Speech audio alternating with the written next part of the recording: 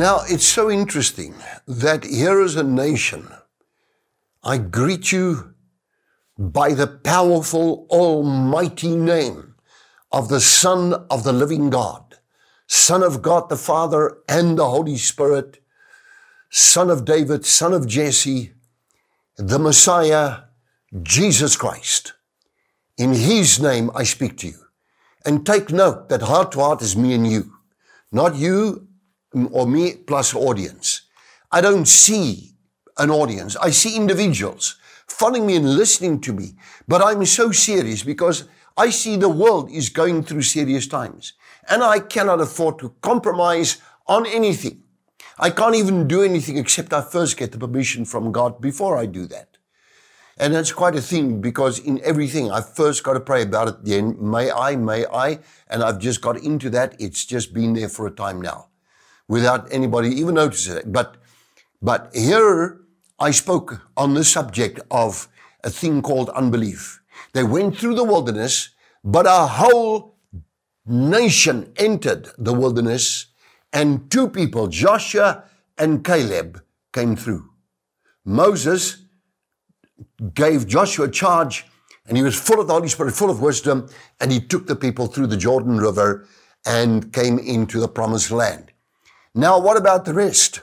Therefore, Hebrews 3:10, I was angry with that generation and said, they always go astray in their heart, and they have not known my ways. They always go astray in my heart.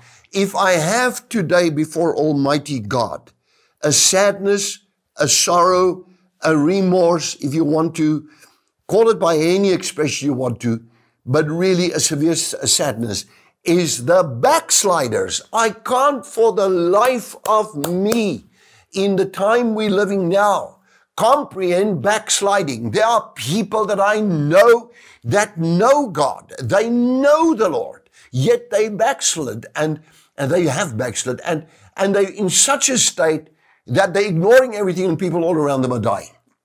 I want to say to those like in Hebrew, Toshaba, which means come back to God. Return to me, said the Lord in Malachi chapter 3, and I will return to you.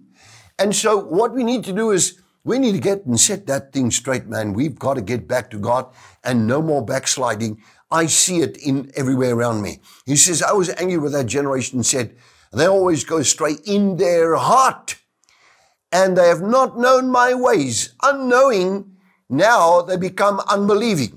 Unknowing, they become unbelieving. Therefore, I swore in my wrath, they shall not enter my rest, my heavenly Father, my God and Savior, in whose presence I stand, whose I am and whom I serve.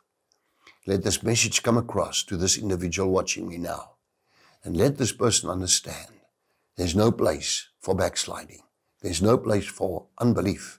There's no place to compromise with sin and all the other stuff that goes with it, but only to serve the living God, full house. Oh Lord, strengthen each one's faith.